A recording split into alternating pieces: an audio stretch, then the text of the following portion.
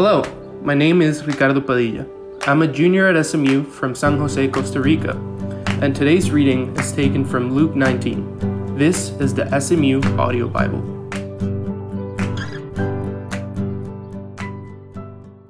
He entered Jericho and was passing through, and behold, there was a man named Zacchaeus. He was a chief tax collector and was rich, and he was seeking to see who Jesus was. But on account of the crowd he could not, because he was small in stature. So he ran on ahead and climbed up into a sycamore tree to see him, for he was about to pass that way. And when Jesus came to the place, he looked up and said to him, "Zacchaeus, hurry and come down, for I must stay at your house today." So he hurried and came down and received them joyfully. And when they saw it, they all grumbled. He was gone in to be the guest of a man who is a sinner. And Zacchaeus stood and said to the Lord, "Behold, Lord, that half of my goods I give to the poor. And if I have defrauded anyone or anything, I restore it fourfold." And Jesus said to him, "Today salvation has come to this house, since he also is a son of Abraham. For the Son of Man came to seek and to save the lost." As they heard these things, he proceeded to tell a parable, because he was near to Jerusalem, and because they supposed that the kingdom of God was to appear immediately. He said, therefore, "A noble man went into a far country to receive for himself a kingdom, and then return. Calling 10 of his servants, he gave them 10 minas, and said to him, 'Engage in business until I come.' But his citizens hated him, and they sent a delegation after him, saying, 'We do not want this man to reign over us.' When he returned, having received the kingdom, he ordered these servants to whom he had given the money to be called to him, that he might know what they have gained by doing business.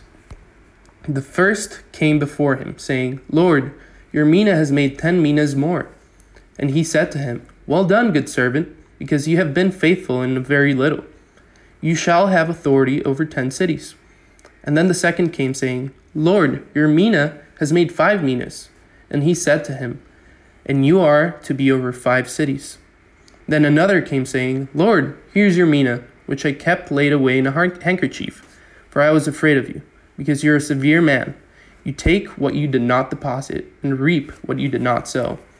He said to him, 'I will condemn you with your own words, you wicked servant. You knew that I was a severe man, taking what I did not deposit, and reaping what I did not sow. Why then did you not put my money in the bank? At my coming I might have collected it with interest.'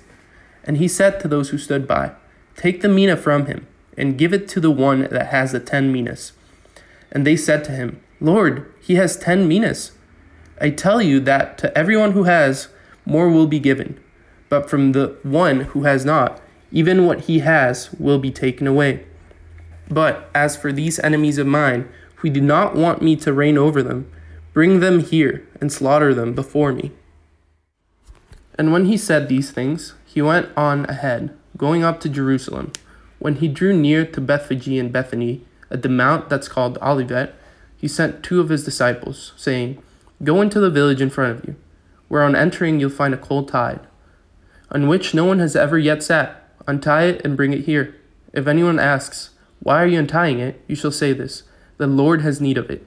So those who were sent went away and found it just as he had told them. And as they were untying the colt, its owner said to them, "Why are you untying the colt?" And they said, "The Lord has need of it." And they brought it to Jesus, and throwing their cloaks on the colt, they set Jesus on it. And as he rode along, they spread their cloaks on the road. As he was drawing near, already on the way down from Mount Olives, the whole multitude of his disciples began to rejoice and praise God with a loud voice for the mighty works that they had seen, saying, "Blessed is the King who comes in the name of the Lord. Peace in heaven and glory in the highest." And some of the Pharisees in the crowd said to him, "Teacher, rebuke your disciples." He answered, "I tell you, if these were silent, the very stones would cry out." And when he drew near and saw the city, he wept over it, saying, "Would that be you, even you, had known on this day the things that make for peace. But now they are hidden from your eyes.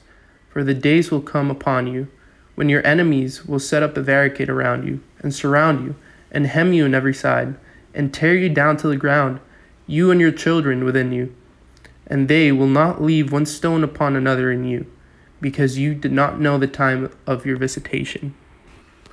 And he entered the temple and began to drive out those who sold, saying to them, "It is written, 'My house shall be a house of prayer,' but you have made it a den of robbers." And he was teaching daily in the temple. The chief priests and the scribes and the principal men of the people were seeking to destroy him, but they did not find anything that they could do, for all the people were hanging on his words. Thanks for listening, and pony up, SMU! You've been listening to God's Word read by a member of the SMU community. Special thanks to Wesley Johnson for music, Stuart Cornett for editing, and the rest of the SMU community who make this podcast possible. If you benefited from today's reading, please subscribe and share it with your friends. If you have feedback or want to participate, please reach us at james.madden@ruf.org. Have a blessed day and pony up! This is the SMU Daily Audio Bible.